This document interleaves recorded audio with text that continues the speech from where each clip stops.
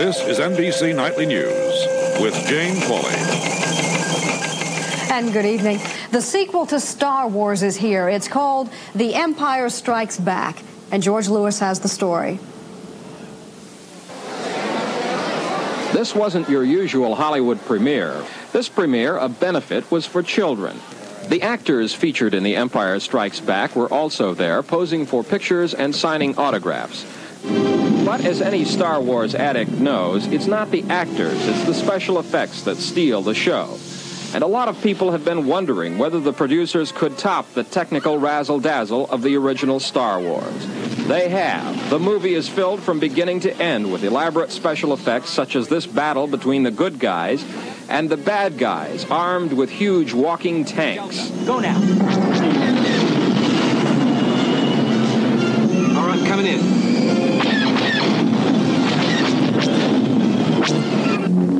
And in the final moments of the movie, a lightsaber duel between number one bad guy Darth Vader and number one good guy Luke Skywalker.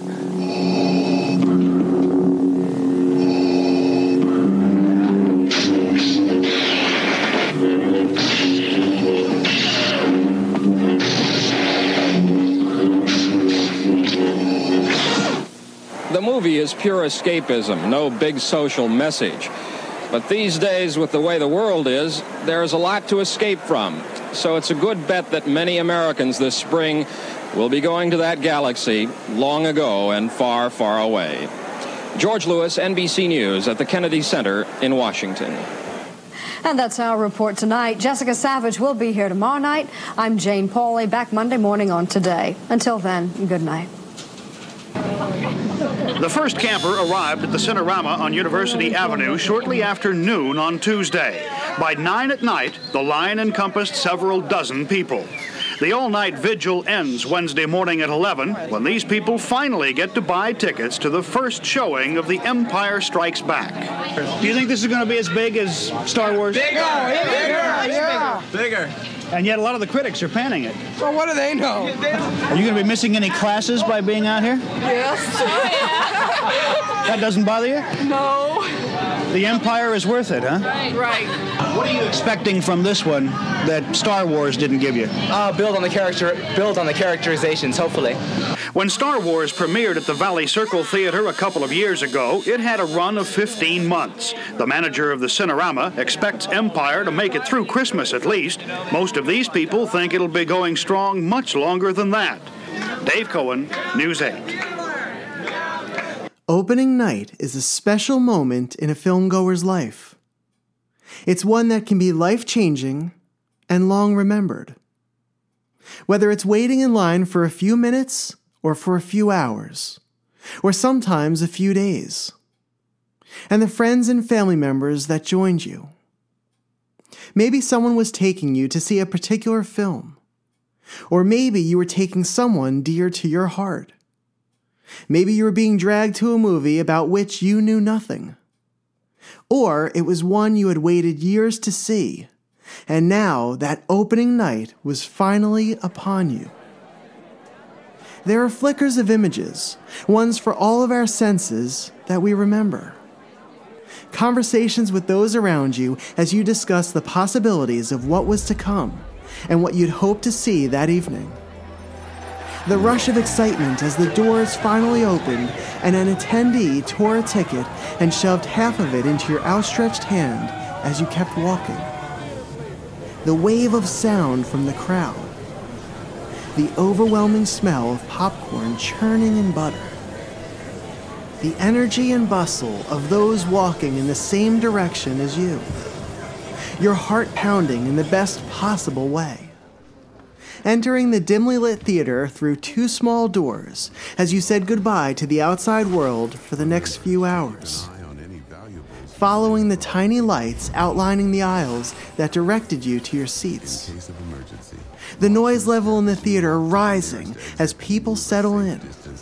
Comment on whatever's in front of you on the screen and take part in the last-minute conversations. And suddenly, everything settles for a moment as the lights lower and the audience realizes the movie is about to begin. The final burst of excitement as the previews wind through the reel and project onto the screen. The familiar promotions for refreshments and a call for silence and courtesy through the film. The final glance you share with your friend, your date, a loved one, or a complete stranger randomly sitting next to you. It's a glance that says, "Are you ready? Here we go." Sometimes, something magical happens. Something permeates the atmosphere and makes you feel alive in a way that only special events can do. And on a Wednesday in 1980, May 21st to be exact, throngs of audiences gathered in movie theaters all over the world to witness opening night of one of the most anticipated films in the decade. Little did any of them know that George Lucas had a secret waiting for them. One so shocking, most moviegoers wouldn't believe it until years later.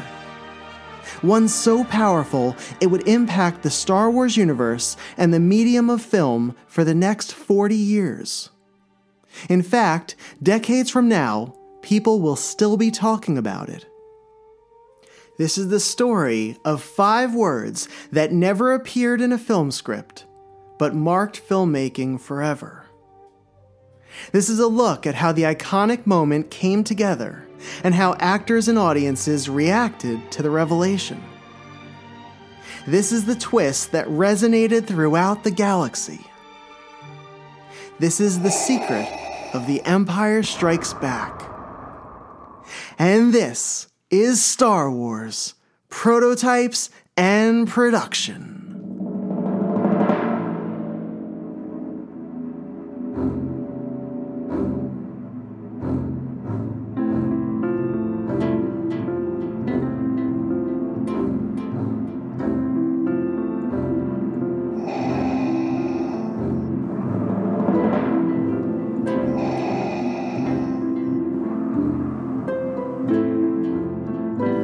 From Coruscant to Tatooine and every planet in between, Star Wars, Prototypes and Production, with your host, David Quinn.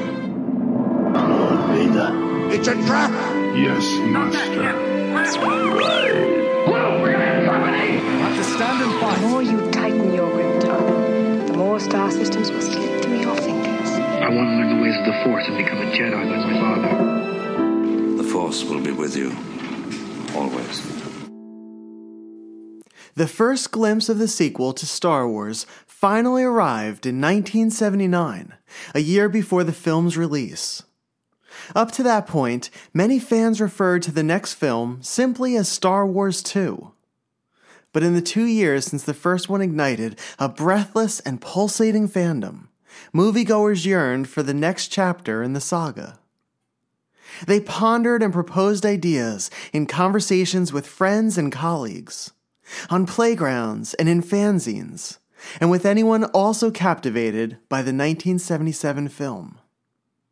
Star Wars. It melded archetypes and myths of old with the science fiction and fantasy of tomorrow. It was a confluence of a pitch-perfect symphonic score, memorable heroes and steel-hearted villains, lands previously unexplored by cinema, and the newest and most dazzling special effects. And the hopeful story was a beacon of light during the dark times of cinema in the 1970s. Star Wars ended with Princess Leia honoring Luke Skywalker and Han Solo with medals for their valiant attack on the Death Star, and for saving her and the entire army of the rebellion. But Darth Vader had managed to survive, and was still lurking somewhere in the galaxy, likely planning his revenge on our heroes.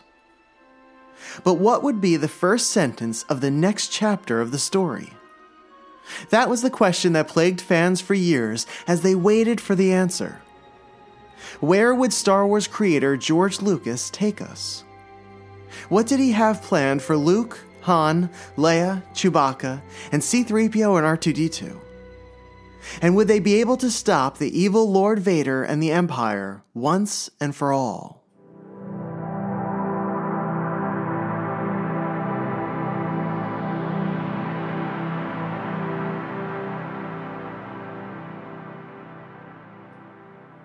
In the first half of 1979, the sequel's teaser trailer premiered.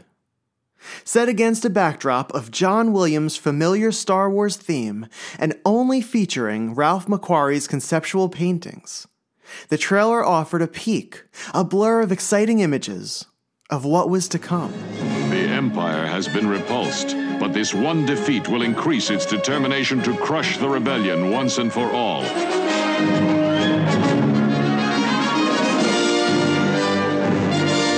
In the continuation of the Star Wars saga, the Empire strikes back, and Luke, Han, and Princess Leia must confront its awesome might.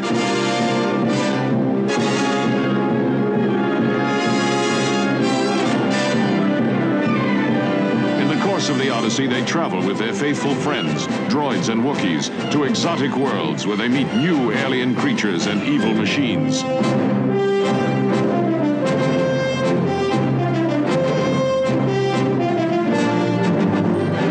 Culminating in an awesome confrontation between Luke Skywalker and the master of the dark side of the Force, Darth Vader.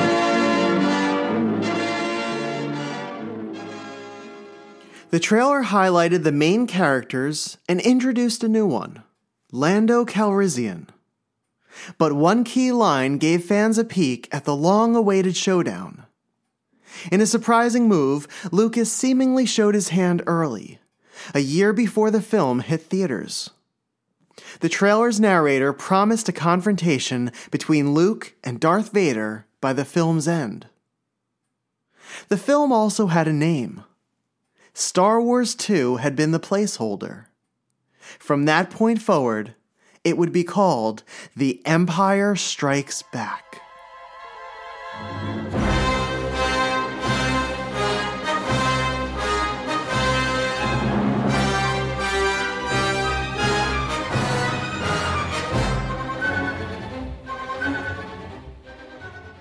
If you haven't seen The Empire Strikes Back, please do me a favor and press pause on this episode. Take 2 hours to watch the film. If you know someone who hasn't seen it, invite them over and watch it together. I'm sure you probably know what happens to some degree, simply because it's been embedded in our pop culture references for the past 40 years. You likely have a general idea and may not even realize it. But even if you know what happens, the way it happens is more profound and more magical than you'd imagine. Also, if you have children, do not let someone spoil Empire for them. Watching the Star Wars trilogy has become a rite of passage in the 21st century, and it's something they will never forget. Okay, so here would be a good point to press pause. After this, we're going to cross into some heavy spoiler territory. Enjoy The Empire Strikes Back, and I'll see you when you return. Okay, you're still here? Great. I'm glad you've seen Empire. It's probably my favorite film of all time. And in addition to impacting me in a wonderful way as a child, it has affected how I see the world. In color and in design, in pacing and in storytelling, and in the power of subverting expectations. In the beginning, Luke survives an attack by a creature called a Wampa, and while he's wounded and wandering around in the snow, trying to return to his base, he sees the Force ghost of Obi-Wan Kenobi, who tells him to go to the Dagobah system to find Master Yoda. I just threw that in there in case you haven't seen Empire yet. That was a very light spoiler. It's going to get a lot heavier starting now. Still here? Perfect. Here we go. In the continuation of the Star Wars saga, The Empire Strikes Back. Coming next year. So the teaser trailer kept its promise. And at the end of The Empire Strikes Back, audiences were treated to a momentous duel between Luke Skywalker and Darth Vader. As I mentioned earlier, at the beginning of the film, Obi-Wan directed Luke to travel to Dagobah to find a Jedi Master named Yoda, who would train him in the ways of the Force. The only chance Luke had in defeating Darth Vader would be to become a Jedi himself. But while Luke trained with the diminutive Green Master on the Swamp Planet, Vader set a trap for him. Working with Han Solo's longtime friend Lando Calrissian, Vader captured Han, Leia, Chewbacca, and C-3PO and tortured them. He knew that Luke would feel his friend's pain through the Force and would travel to the Cloud City of Bespin to find them. And Vader would be waiting for him. For Vader wanted to turn Luke to the dark side of the Force, and together they would destroy Vader's master, the Emperor. Together, they would rule the galaxy. Luke, sensing his friends in peril, abandoned his training. Against Yoda's warning, he boarded his X-Wing and flew to Bespin. And finding his way into the bowels of the city in the clouds, he finally came face to face with Darth Vader. They ignited their lightsabers and fought among the blue hues and orange tones of the carbon-freezing chamber. The entire time, Vader tested Luke, wearing him down and pushing him to fight with anger and emotion, to succumb to the dark side. Luke was no match for the mighty and imposing Sith Lord, who cast a dark shadow over him, driving him out onto a thin plank that hovered over a wind-ridden abyss. Vader disarmed Luke of his lightsaber, and as Luke crawled out to the edge of the gantry, Vader offered to train him in the dark side of the Force. And then he told Luke something that would shake him to his core. You don't know the truth. Obi-Wan killed your father. At least, those were the words printed in the shooting script.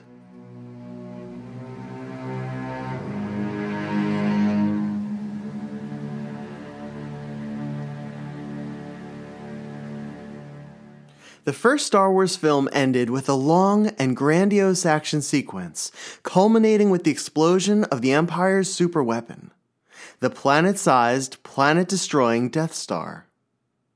But when George Lucas approached the sequel, he upended the traditional story structure by putting the major battle on Hoth at the beginning of the film. He knew he couldn't top the destruction of the Death Star as a special effects all-star ending. Instead, for The Empire Strikes Back, he composed a climax with an equally powerful but different moment. Lucas chose an intimate sword fight between two polar opposites. But during the battle, one would reveal the bond that connected both of them in a way very few would ever see coming. It would be the emotional shock, the emotional impact at the duel's finale that would rival any action sequence. And it would reverberate throughout theaters. But in order to deliver that gut-punch surprise, it would have to stay a secret until its release. During a presentation with the Writers Guild Foundation, Lawrence Kasdan, co-writer of The Empire Strikes Back, recalled the moment Lucas told him of his intention with the story. You know, when he said that in the sanctity of his office at Skywalker Ranch, it was understood that no one was to know this for the next 2 years. Okay, right. And that's not so easy on a movie. You know, you've seen it. How hard it is to keep secure anything. And this was a giant thing that the whole world suddenly would be interested in. You know, and so it was from that moment on, never mention it, never talk about it in public, never say, you know, in the story conferences, you did not reveal that. And when it came to shooting, there were fake pages. And then at the very last second, it was revealed to the actors. After the release of Star Wars, Lucas focused his efforts on establishing his Lucasfilm company and on turning Industrial Light and Magic into a special effects powerhouse. He ceded writing duties for Empire to Leigh Brackett. Brackett, known as the Queen of the Space Opera, published a series of science fiction novels, co-wrote the Humphrey Bogart film The Big Sleep with William Faulkner, and served as a mentor to the sci-fi legend Ray Bradbury. She worked on the first draft of the script, but succumbed to cancer only weeks after finishing it. Brackett's death brought Lucas back into the writer's seat. He had worked with Brackett in outlining the major plot points in the film, and most of them made it into the final film, albeit in markedly different forms. In Brackett's script, the Battle of Hoth opened the film. Luke and Han competed for Leia's affection as a running subplot, and Luke finished his Jedi training on Dagobah and was knighted by the spirits of Obi-Wan and Luke's father, known then only as Master Skywalker. Yoda trained the young hero, but was initially named Buffy, short for Bundin Debonin. For Brackett's draft, his name was changed to Minch. And Han was not frozen in carbonite, but left the group at the end of the film to find his influential stepfather and to ask him to join the rebellion. But one of the most notable changes occurred in the battle between Luke Skywalker and Darth Vader at the film's climax. Luke managed to keep both of his hands intact, and the duel with Vader carried out onto the gantry over an enormous vent shaft. Vader continually referred to him as Little Jedi, and as he aimed to deliver the final death blow, Luke moved out of the way, throwing Vader off balance. Luke escaped by falling down the vent shaft, riding down a long tube, and landing with a thud on the roof of the Millennium Falcon. And while Brackett established a deep connection through the Force between Luke and Darth Vader, that's as far as their relationship went in that first draft. Left without a writer, Lucas attempted a second draft. He worked on it for a month, finishing it in April of 1978. And it was here where he made the most important change to the script. Lucas took the spirit ghost of Master Skywalker from Brackett's draft and his iconic villain Darth Vader and fused them into one character. He viewed the Star Wars trilogy as a 3-act play. After introducing the characters in Star Wars, Empire served as the middle act, in which the characters are put in the worst possible positions. And so, for Luke Skywalker, there was no tougher or more shocking position to be in than to find out the evil he faced in that hulking black armor was Anakin Skywalker, his father.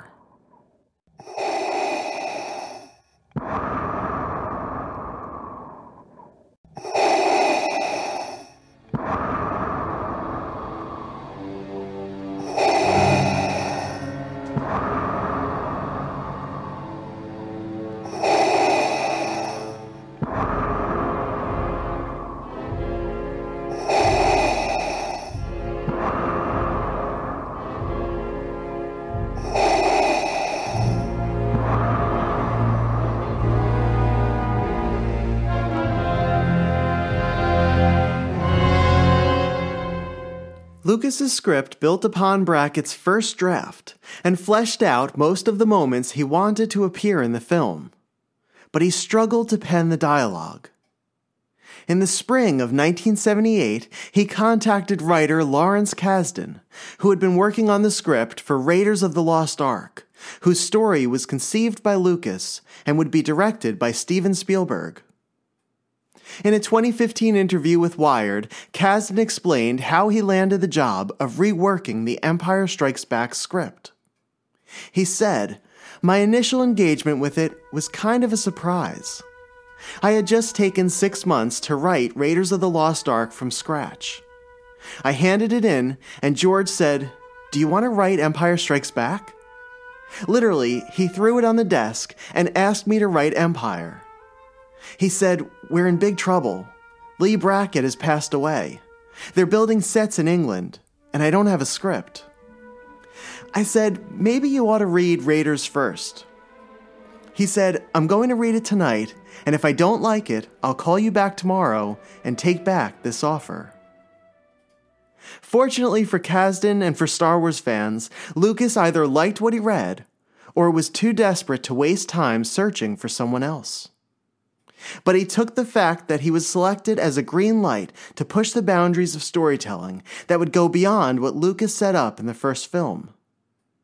Kasdan aimed to explore the characters in deeper ways and to shape them with real-life complexities amid a fantasy backdrop. Kasdan also shared his excitement at the potential behind the revelation. He said, "George said to me, 'Darth Vader is Luke's father.' I just thought that was the greatest thing I'd ever heard, but that was all George.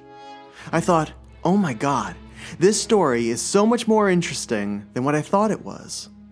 When you bring in the Father and the Son, you're bringing in things that resonate from real life. He had a broad outline of where he wanted to go, and what was clear from the get-go was that it was the second act of a 3-act drama.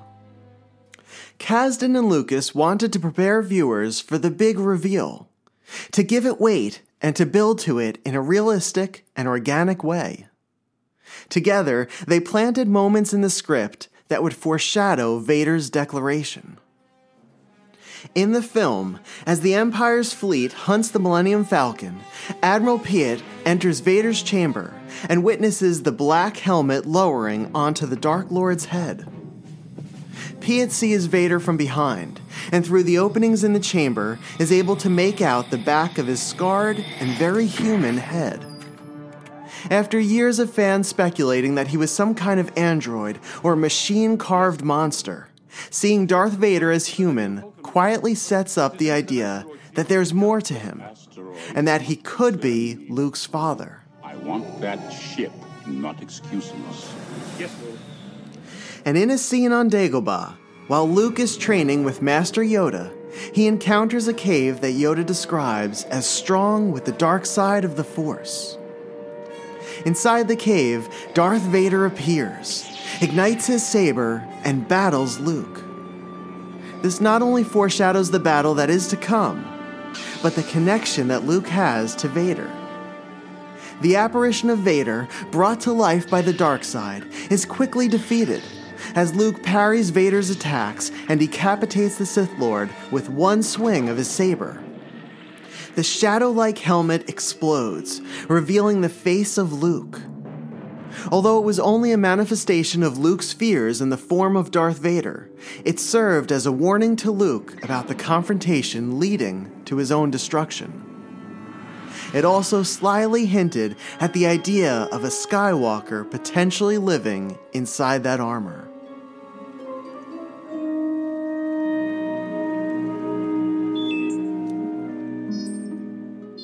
The way Kasdan handled Vader throughout the film changed as well. And for viewers, the rhythms were different on a subconscious level, in order for us to feel this shift. The Vader introduced in Star Wars was much different than the version presented in this one. In the first film, he was a cold, calculated assassin, bent on destroying the rebellion and his former master, Obi-Wan Kenobi. In Empire, his tone changes. The rebels keep slipping through his fingers, and Vader grows increasingly frustrated. Kasdan uses Vader's frustration as a device for humor, as he disposes of each admiral who fails him by choking them, and promotes the next one, pale-faced and panicked, on the spot. But when Vader fights Luke on Bespin, he does not act like the typical bad guy, and there's no hint of the earlier humor in any of those scenes. And as an audience, what we're watching is different than what we feel in that moment. Although he attacks Luke relentlessly, we see he is testing him and wearing him down at the same time. He is learning who Luke is through their confrontation. And once he has defeated Luke, the human side of Vader emerges and makes a very human plea to his son. Certainly a misguided and distorted one, but a human plea nonetheless. And Kasdan used the conversation between Vader and the Emperor earlier in the film to make the reveal all the more shocking. During the interaction between the two villains, Kasdan sneakily established Luke Skywalker's father as a mysterious entity, someone seemingly of the past and far removed from the story. What is thy bidding, my master? There is a great disturbance in the Force. I have felt it. We have a new enemy, Luke Skywalker. Yes, my master. He could destroy us. He's just a boy. Obi-Wan can no longer help him. The Force is strong with him. The son of Skywalker must not become a Jedi. If he could be turned, he would become a powerful ally. Yes. Yes. He would be a great asset. Can it be done? He will join us or die, Master. Kasdan completed the script by the end of the summer of 1978. At that time, he had supplied the necessary flesh and muscle to what he described as Lucas's skeleton of a first draft. And with the knowledge that Darth Vader would announce he was Luke Skywalker's father, Kasdan created a secret page to the script that would be inserted at the last moment. Here is an early version of that page. Luke's sword whistles past Vader, and the young warrior is thrown off balance, his guard down. Vader's lightsaber flashes out with deadly skill and cuts Luke's arm off at the elbow. Luke's forearm flies away in the wind as the boy himself almost goes over the edge. He can barely stand. He wipes away tears and blood from his eyes, but can still barely focus on his massive opponent. Vader says, "Search your feelings, my son. You will know it to be true. Come, join your father." Luke is horror-stricken, bewildered. Later, the scene changed as Luke lost his hand instead of his entire forearm. And Vader's admission was much more direct. But in order for the reveal to land with audiences, for it to present itself with chilling effect, there had to be the danger that Luke could follow in Vader's footsteps. Kasdan said, "When George and I were writing the script, one of the major conceits of the trilogy is that over the course of the second act of this 3-act structure, that Luke would not only discover this devastating thing about his past, but will see in him those qualities that could go the wrong way. So when he loses his arm, it leads to the next scene where he starting to become literally like a machine, like his father." Kasdan had penned the scene, and the script was quickly coming together. Its success would depend heavily on the director's vision for the film.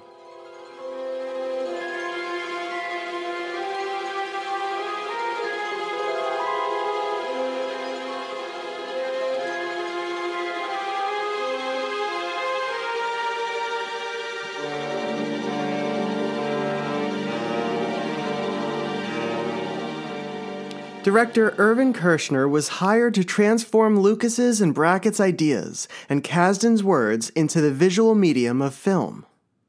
As the director of The Empire Strikes Back, he was pulled into the tiny circle that knew the film's main secret. Empire was Kershner's first blockbuster film, and it propelled the director to dig deep into the script to find the heart of the story. And once he figured it out, he began to chart a path for the film. The story line was much more difficult. I felt I needed humor in the picture, and yet I couldn't have gags. I felt I needed a love story, and yet I couldn't have a lot of smooching and kissing and all that stuff, and it had to all be more implied. I knew I needed something powerful going on inside Luke's soul. And he really carries the picture, of course. Luke was the soul of The Empire Strikes Back. And the reveal at the climax of the film would add an unforeseen complexity to his hero's journey. As Screen Rant's Thomas Bacon so eloquently put it, where A New Hope is a Campbellian hero's journey writ large, The Empire Strikes Back makes the story infinitely more personal. It turns Star Wars into a tale of intergenerational conflict, creating opportunities for transcendent themes of redemption and reconciliation. In other words, Empire's climax raised the stakes of Luke's personal journey, because he was not only finding himself, but was determined to battle the darkness and eventually save his father and restore him to the side of light.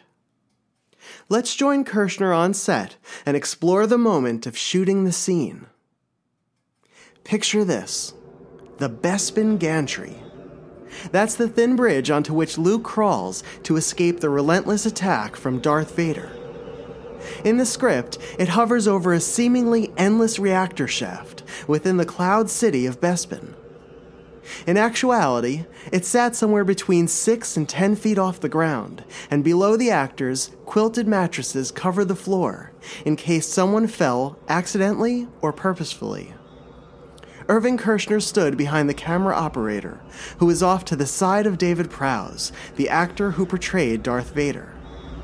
There were a handful of people on the set, ones responsible for lighting and effects and capturing the scene on film. Luke Skywalker was lying on his back, facing his adversary as the two locked their glowing blades. Luke pushed Vader's red saber aside long enough to get back onto his feet and to deliver a strike that cut into the side of Vader's shoulder. Vader swung at Luke, slicing through a 3-pronged instrument complex at the entrance to the gantry. He then blocked Luke's saber by spinning with a fighter's flourish, leaving Luke's arm exposed. And with a swift motion, he cut Luke's hand at the wrist, flinging it and the saber it held into the abyss. There is no escape. Don't make me destroy you. 398M, take 1. AMB cameras. Wind Machine spit steady bursts of movement through Luke's hair and jumpsuit and caused Vader's cape to billow, adding to the vast intensity of the moment. But as Mark Hamill later remarked, the deafening roar of the wind rendered all dialogue useless. In a dialogue-heavy sequence, actors generally will react and respond to the last line delivered, often reading the subtleties of one's facial expressions. But in this case, Hamill spoke his lines based on Prowse's gestures. For the man in the mask was by nature using other parts of his body to convey emotions covered by the mask itself. All of the lines between them, the ones delivered with angst and intensity, would be dubbed in later during post-production. Kershner explained how he choreographed Vader's delivery and maintained the secret of the scene. I gave him his gestures. I want you to turn, I want you to move your head, I want you to put your left arm out, I want you to put your right arm out. At these points, you see, in the script that he had, I had worked it out so it was like choreographed for his arm movements and head movements, and you'll see it. Mark reacted to it, but he never heard it. He knew it was in the script, you see. And so he reacted to it beautifully, but this was a secret. David Prowse's script for The Empire Strikes Back sold at auction for $32,000 in May of 2021. This historic document was marked with the name Vader at the top of each page, and later gave Star Wars fans insight into how the scene was presented to the cast. It also gives us an idea of how the scene would have played out without the big reveal. Vader says, "There is no escape. Don't make me destroy you. The Emperor is strong with the Force, but the Force runs strong in the Skywalker line, and together we will overthrow him. I will complete your training, and we will rule the Empire as equals." He then puts his sword away and extended his hand to Luke. Luke shouts, "No! No!" And Vader says, "Luke, we will be the most powerful in the galaxy. You will have everything you could ever want. Do not resist. It is your destiny." And at that point, Luke resigns himself to the fact that he would rather die than join the Dark Lord, and he throws himself from the gantry and falls down the shaft. The scene is still powerful in its own right, but knowing what we know now, it comes nowhere near what eventually made it to the silver screen. When it came time to film the scene, Kershner had David Prowse deliver a different line. Kershner told Prowse to say, "You don't know the truth. Obi-Wan killed your father." When Hamill found out what this new line would be, he was rather impressed. He said, "I thought, wow, Alec Guinness, this icon of virtue, is secretly a villain? That's a great twist. I didn't see that coming." But moments before he was to deliver his reaction on film, Kershner told him the real secret of The Empire Strikes Back.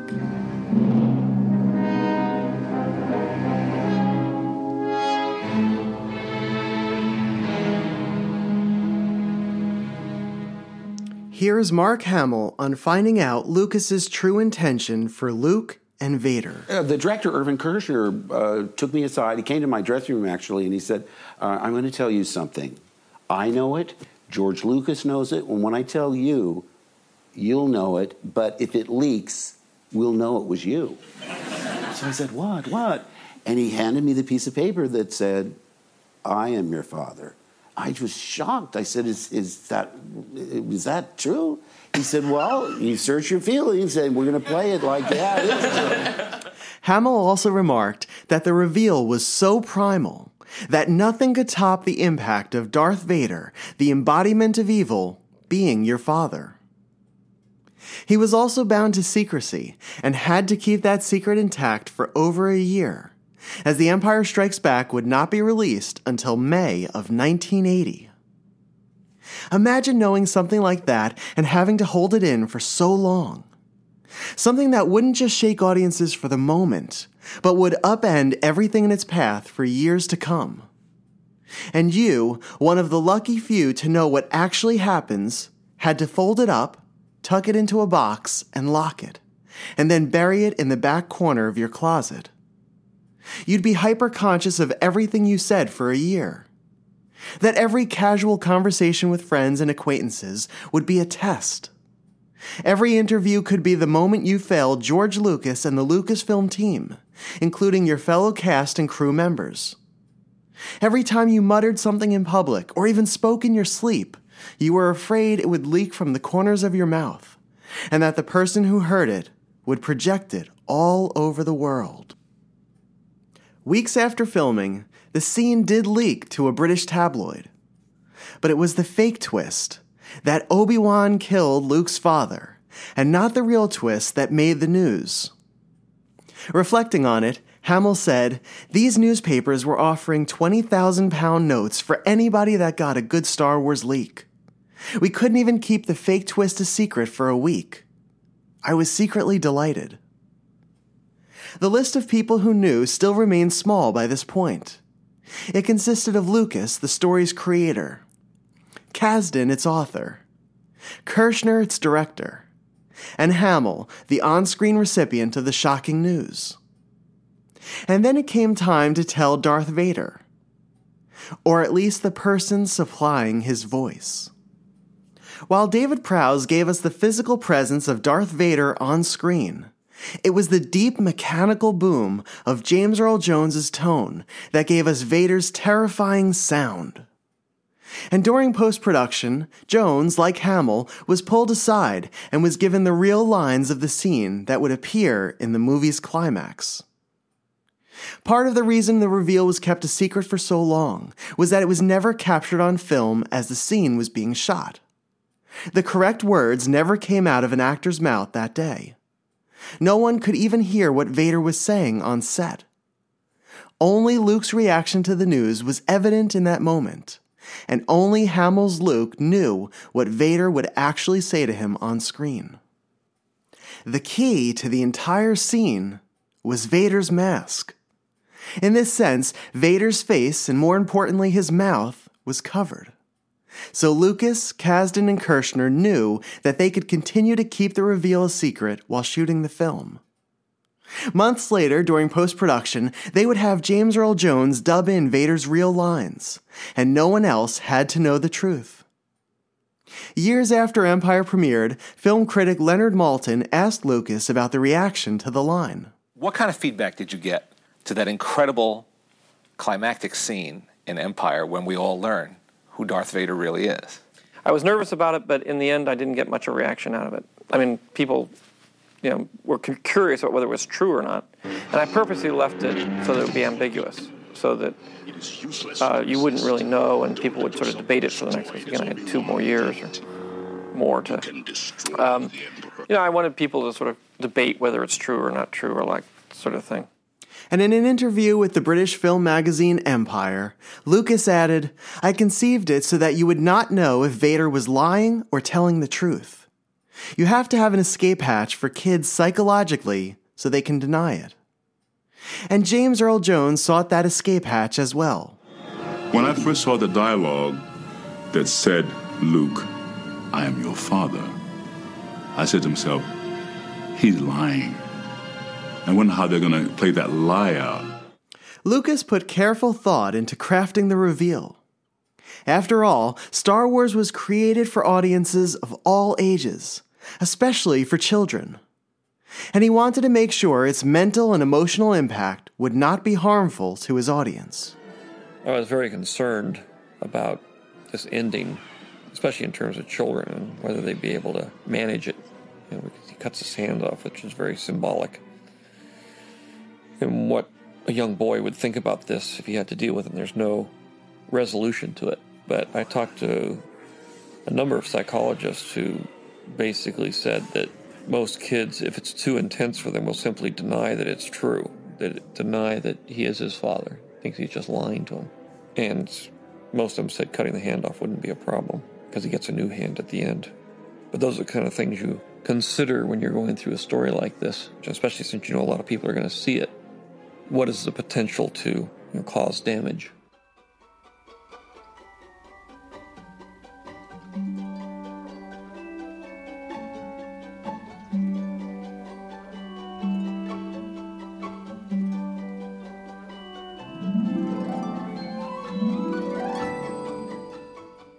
Whether you've watched Empire recently, or if you haven't seen it since it left theaters in the early 80s, here is how the finalized sequence played out to packed theater houses in 1980. If you're able to do so, close your eyes, and while you're listening to it, try to remember the impact of seeing it on the big screen for the first time. You are beaten. It is useless to resist. Don't let yourself be destroyed as Obi-Wan did.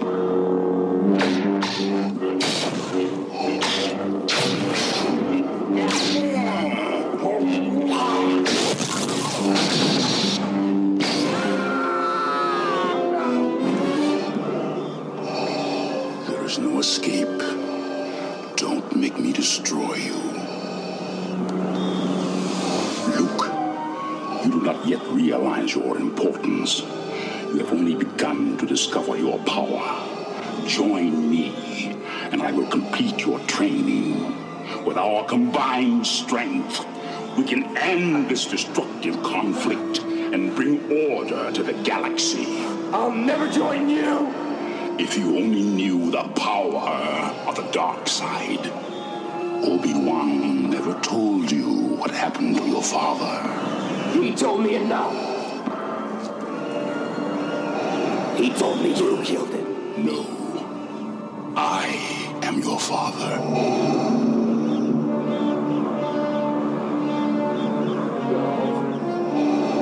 No. That's not true. That's impossible. Search your feelings. You know it to be true.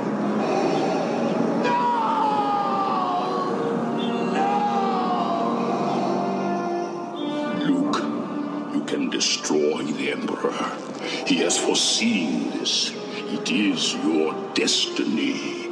Join me, and together we can rule the galaxy as father and son.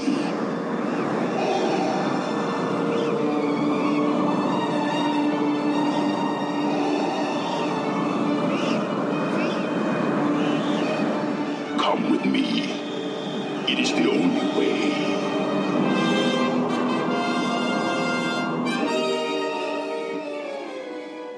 According to George Lucas, by the film's premiere on May 21st, 1980, only a dozen people knew what Darth Vader would actually say to Luke Skywalker on that gantry during the film's climax.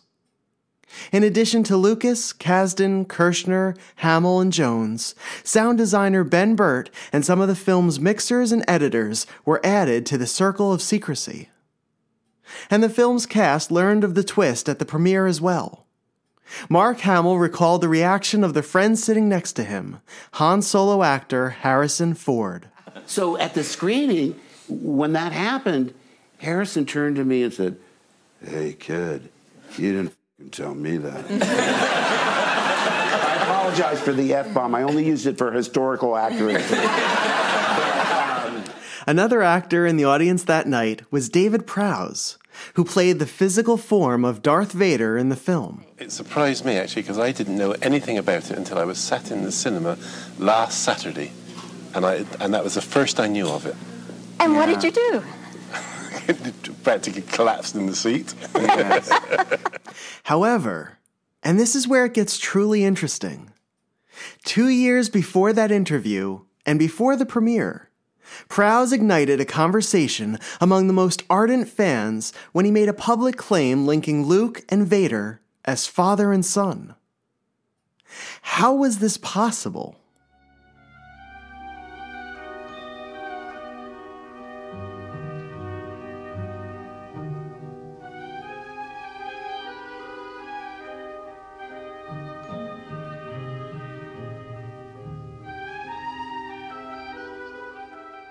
A few weeks ago, I was trying to figure out what the next episode of the podcast would be. Usually I have a string of potential episodes, and I pluck the one that speaks to me the loudest from that list. It was the first time I lacked a true direction, though. But I knew I had wanted to dive into the films in some way. To highlight something that the spotlight tended to miss. To explore something unfamiliar to me, something exciting, and wholly Star Wars. So I started to flip through a number of the resources I've collected that cover 40 years of Star Wars stories. During room sales at the 2019 Star Wars Celebration Convention in Chicago, a collector and dear friend named Eric Janicki gifted me with a vintage fanzine.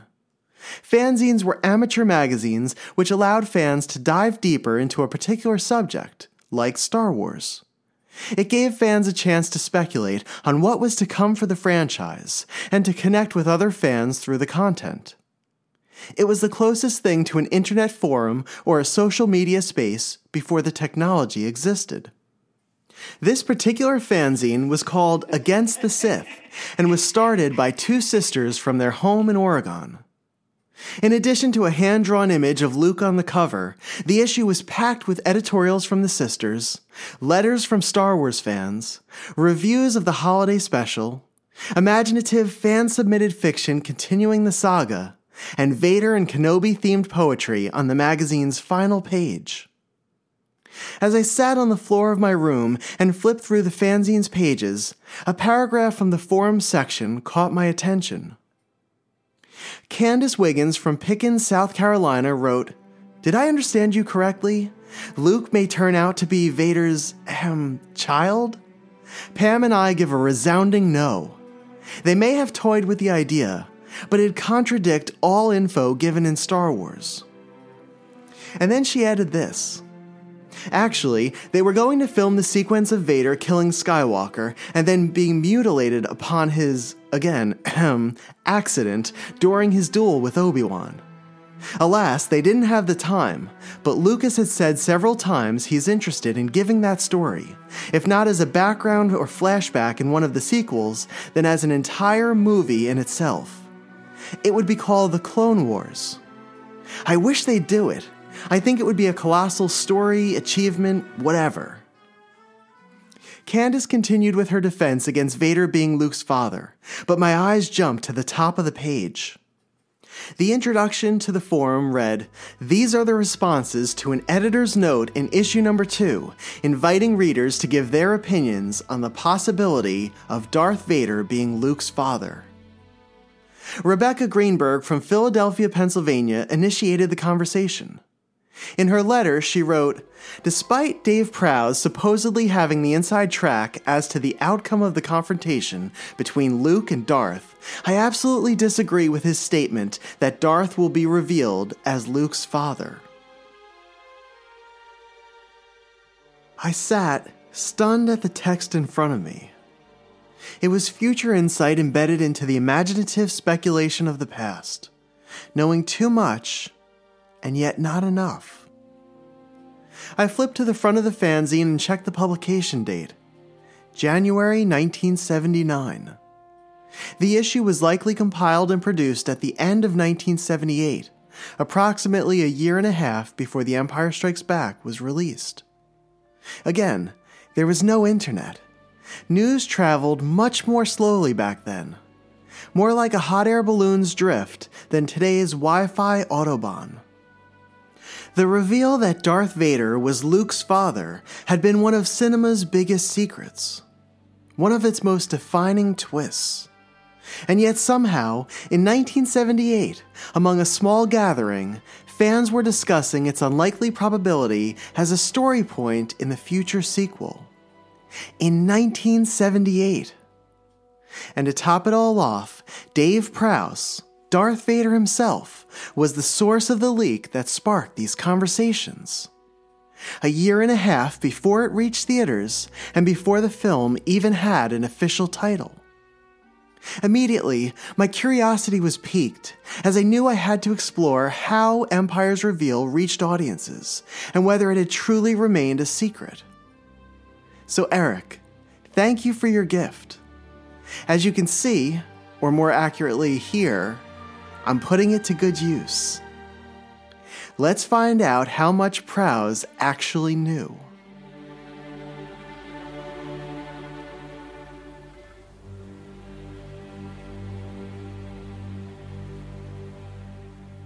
In the summer of 1978, as the script was approaching its third draft, David Prowse made an appearance at a store in Berkeley, California, as part of a promotional West Coast tour. Prowse signed autographs and posed for photos with fans who wanted to meet Darth Vader in person. He told the crowd two major points about the upcoming Star Wars sequel: that filming would begin in February of 1979, and that the movie would be released in May of 1980. But he promised the third film would follow shortly after the second. A young fan's mother saved local newspaper clips that mentioned the franchise, including one that highlighted Prowse's visit to the Bay Area. And fortunately, for all of us, the fan saved the article and shared it online. Titled, "May the Sequel Be With You," the end of the San Francisco Examiner article captured an interesting moment from Prowse's store appearance. It said, Prowse offered a glimpse of a possible plot for the second sequel. Darth Vader and Luke Skywalker, the young hero in the first film played by Mark Hamill, are hooked up in a do-or-die lightsaber duel when Luke learns that Darth is, in fact, his long-lost father. Father can't kill son, son can't kill father, Prowse said. So they live again to star in Star Wars 4, and the crowd apparently responded with wild cheers. Reading the article for the first time, it certainly appears that Prowse had prior knowledge of Lucas's intention, and was proudly proclaiming it to the general public. But this was really either a guess or a joke on Prowse's part. First, the script was still in the process of being written, and only Lucas, Kasdan, and possibly Kershner knew about the reveal at the time. Second, the article mentioned that Prowse's suggestion of a possible plot was for the second sequel, which would be the third film in the series.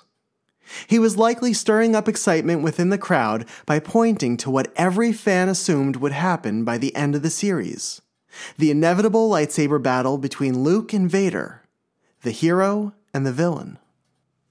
And Luke finding out that Darth Vader is his long-lost father was an unbelievable twist, especially to an audience that had only seen the first film thus far.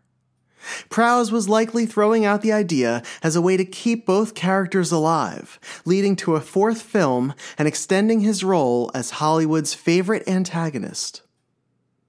But then there's this. It exists, and yet there's no explanation as to why or how it exists. But it's fascinating nonetheless. In April of 1978, a year after Star Wars premiered and months before Prowse's Berkeley appearance, the actor mentioned the idea in a fanzine called Little Shop of Horrors. Prowse said, in the film, Alec Guinness goes to great lengths to explain to poor Luke how his father had been killed by Darth Vader. Luke's father was killed by Darth Vader, right? And how Darth Vader turned to evil, etc., etc. His father was good, and all this sort of thing. In the next film, there's going to be a confrontation between Luke and Darth Vader, and then they discover that Darth Vader never killed his father, that Darth Vader is his father, so son can't kill father, and father can't kill son. So Darth Vader lives until the next sequel. The quote reads as someone analyzing the film and imagining the backstory of the character he portrayed. Maybe he was fleshing out Vader in his mind during filming downtime, or daydreaming about the Dark Lord's origins and where the next film would take him. During his time as Vader, Prowse shared many ideas about future story beats that turned out to be false. For example, he announced to Starlog magazine in 1979 that Boba Fett would kill off Han Solo during a sequel battle. Whether it was to garner attention, to play with fans' expectations, or to share things he believed to be true, Prowse found a way to get his thoughts into print. But somehow, he got the Vader reveal exactly right, before anyone else even imagined it. And yet, maybe Prowse's suggestion started out as a joke, but in a much different way. The idea that Vader and Luke were connected may have actually come from a friend. During the course of my research, I stumbled upon an online forum discussion from 2014 on the website Science Fiction and Fantasy Stack Exchange. Users could post questions pertaining to the genre, and sci-fi and fantasy enthusiasts would weigh in and would provide information such as quotes and links to articles and videos when possible. Someone inquired about Dave Prowse's knowledge of the reveal and how he had seemingly divulged it 2 years before the release of Empire. Over the next few years, fans chimed in on this page to share their thoughts and came to a similar conclusion, that Prowse had simply guessed what the reveal would be, and was correct, even though he found out the truth during the premiere screening with the rest of the cast in 1980. 4 years after the discussion began on the Stack Exchange page, a commenter named Sharon A. Fox ended the thread with her unique insight. In her post, she said, "I can tell you this. Dave Prowse was a constant house guest of mine when he visited Marin to have meetings with George Lucas. I was living with my ex Hal at the time, and Dave loved to come to town and stay with us because Dave and my Hal shared a bromance and a giant interest in photography.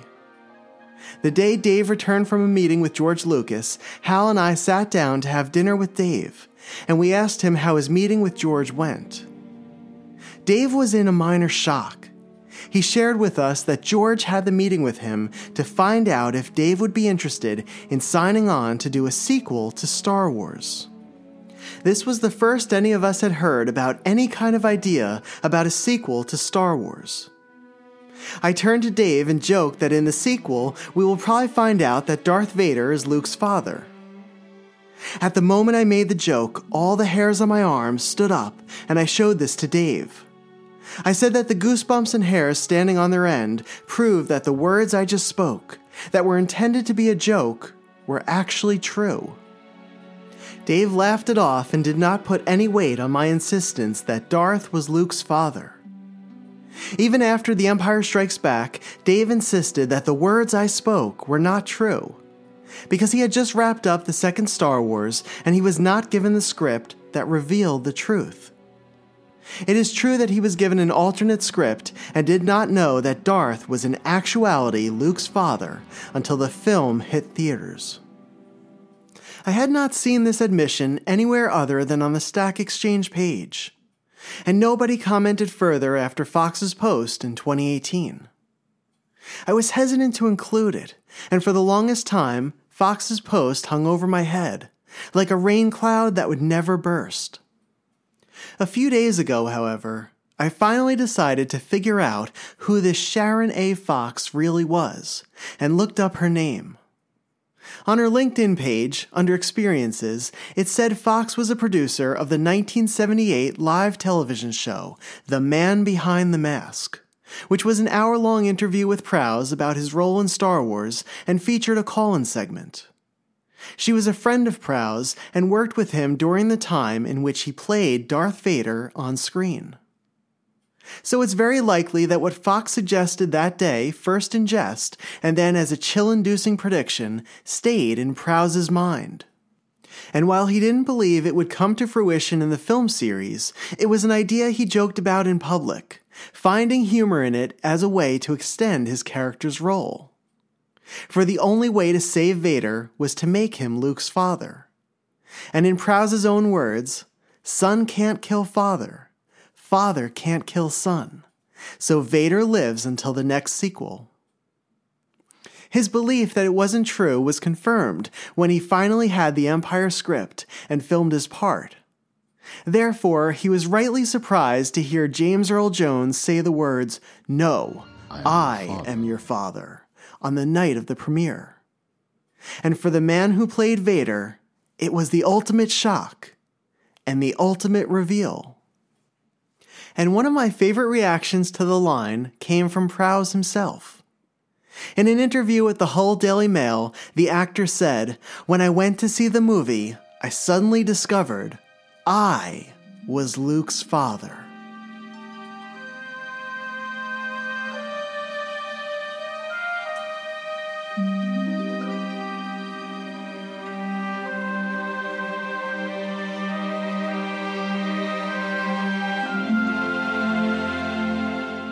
The Empire Strikes Back is considered by many fans as the best Star Wars film in the saga, and it has become one of the most revered movies in cinema history.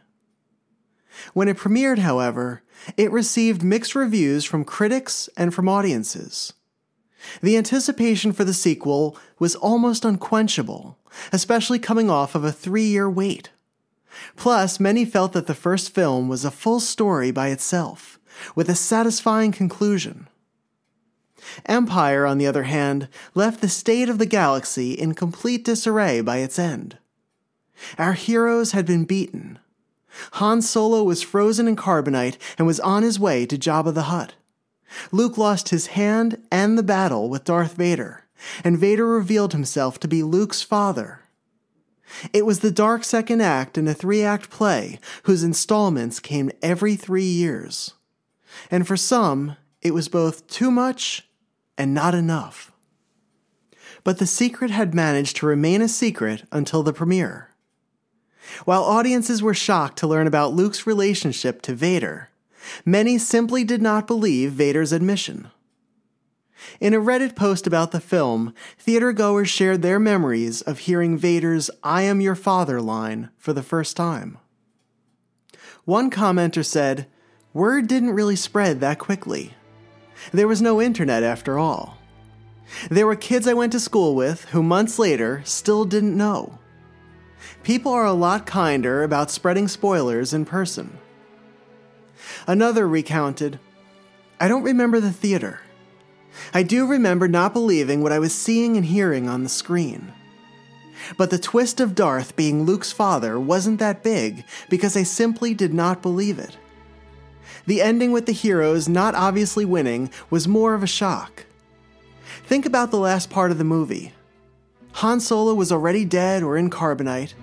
Luke had just had his hand cut off, and now Darth Vader is trying to con Luke that Darth is his father. I couldn't believe it. Darth Vader had to be lying, simple as that. This was too much tragedy for a 9-year-old little kid to take in. The heroes are supposed to win. This wasn't a victory. How could any of this be happening?" And a third said, "Of course a big part of me didn't want to believe it. Honestly, for a 10-year-old Star Wars fan, that's a lot to take in. The worst villain of all time is actually the father of the best hero of all time? Impossible. Nowadays, kids are so jaded and used to twists like this. It's hard to impress them. It took me quite a while to absorb and accept it, and even during Return of the Jedi, I was secretly hoping it would be confirmed by Yoda or Obi-Wan as false. And George Lucas brought Yoda and Obi-Wan back for a final scene on Dagobah in 1983's Return of the Jedi for that exact reason, to unequivocally confirm what Vader said to be true. There was a generation that refused to believe Vader was Luke's father, and Lucas felt those viewers needed to hear it from characters they loved and trusted. So in the trilogy's final film, Yoda admitted to Luke and to the audience that Vader's reveal was an honest one. Master Yoda, is Darth Vader my father? Rest I need. Yes. Rest. Yoda, I must know.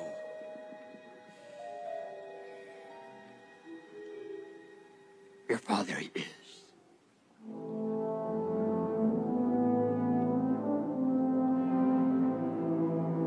Told you, did he? Yes. Unexpected this is. And unfortunate. And after Yoda's passing, Obi-Wan clarified what he had originally told Luke in the first film. Why didn't you tell me? You told me Vader betrayed and murdered my father.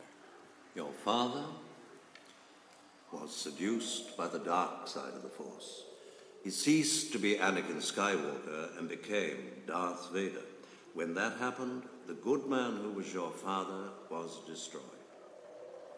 So what I told you was true, from a certain point of view.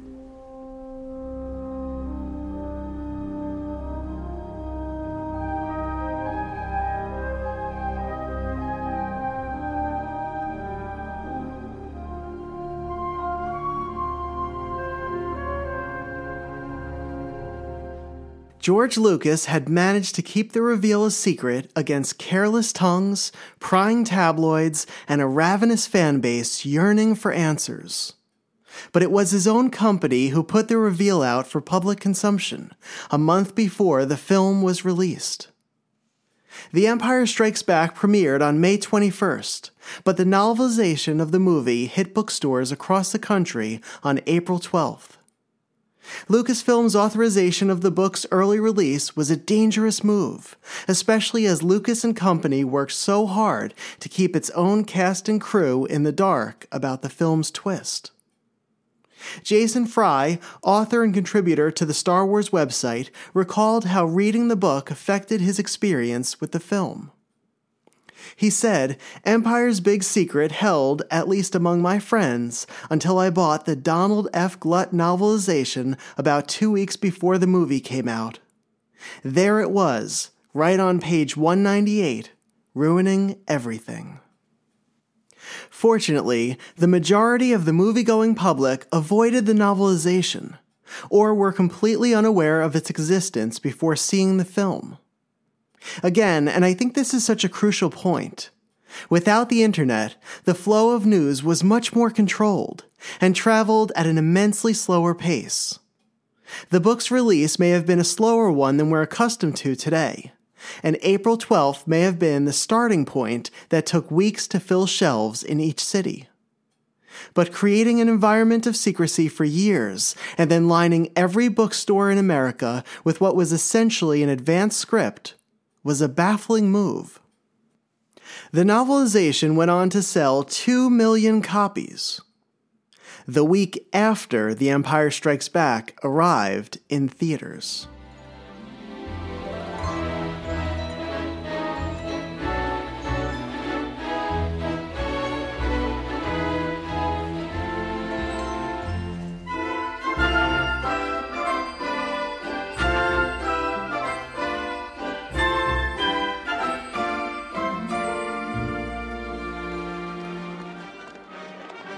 Wow, what an ending! Who'd have thought Darth Vader was Luke Skywalker's father? Thank you! Thank you, Mr. Blow the Picture for me. Today, Darth Vader's admission to Luke Skywalker is considered one of the best reveals in cinema history. In a 2014 interview with Empire magazine, Lucas was asked if he could imagine keeping a film secret like that quiet in the 21st century. Lucas responded, "No. It was pretty remarkable we pulled it off then. It was without the internet, but it was still extremely intense in terms of the fans. Literally, I didn't tell anybody. Even the producer didn't know. It wasn't until James Earl Jones came on during the finishing of the movie that it was revealed what he was actually saying there. We expected it to leak then, but it didn't. It made it through the sound mix where the group widened. Then, everybody came out of the first screening and said, "He's his father." Personally, I think it was one of the last real reveals. Now, you can't do it. But Lucas and his team had done it. They had established a beautiful and profound story, one that was action-packed and yet contained heart and humor. One that raised the stakes of a typical science fiction film to become one of the greatest film epics of all time. As The Empire Strikes Back approached its 40th anniversary, Lawrence Kasdan shared what he thought made the reveal work. He said, "All this energy and all this storytelling that preceded it was aimed at this tiny spot. It's like if you were trying to get to Mars and you were 1 degree off, you wouldn't get there. That's what the scene was like for all of us. How do we get there at the perfect time, the perfect place, and have it just absolutely blow people's minds? It was just extraordinary, the size of the picture and the expectations people had for it. The filmmakers are focused the entire time on this one revelation, which we not only want to pull off in the best way possible, but we want to keep it hidden from the world to the release." And Mark Hamill captured what made that moment and all of Empire truly exciting and truly memorable. When I read the script, it was so unexpected. Usually when you do a sequel, they want to just repeat the experience. And, that would mean that the second film would end with exhilaration and triumph. It was so daring. I don't think we were ever able to be that surprising again, because it was deeper, it was more cerebral, it was more spiritual. The fact that we faced defeat at the end. And that surprise hinged on 5 words. No, I am your father.